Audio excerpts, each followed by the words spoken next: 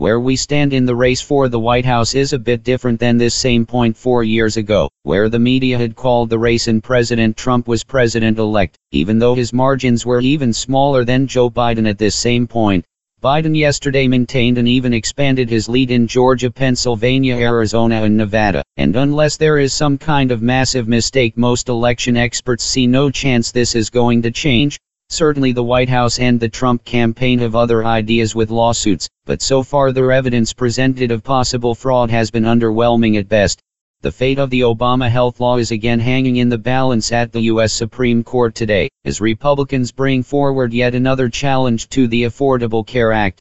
This lawsuit makes the argument that since the Congress zeroed out the tax penalty for not buying health insurance, then the entire underlying health law should be thrown out as unconstitutional. Democrats are obviously very worried because of the recent arrival of Justice Amy Coney Barrett, which just might create a majority of justices ready to get rid of the Obamacare system. Now, while arguments occur today, a ruling on the case would not be expected until sometime next year. For the most part, Republicans in the Congress are sticking with President Trump and not using the words President-elect Joe Biden as yet.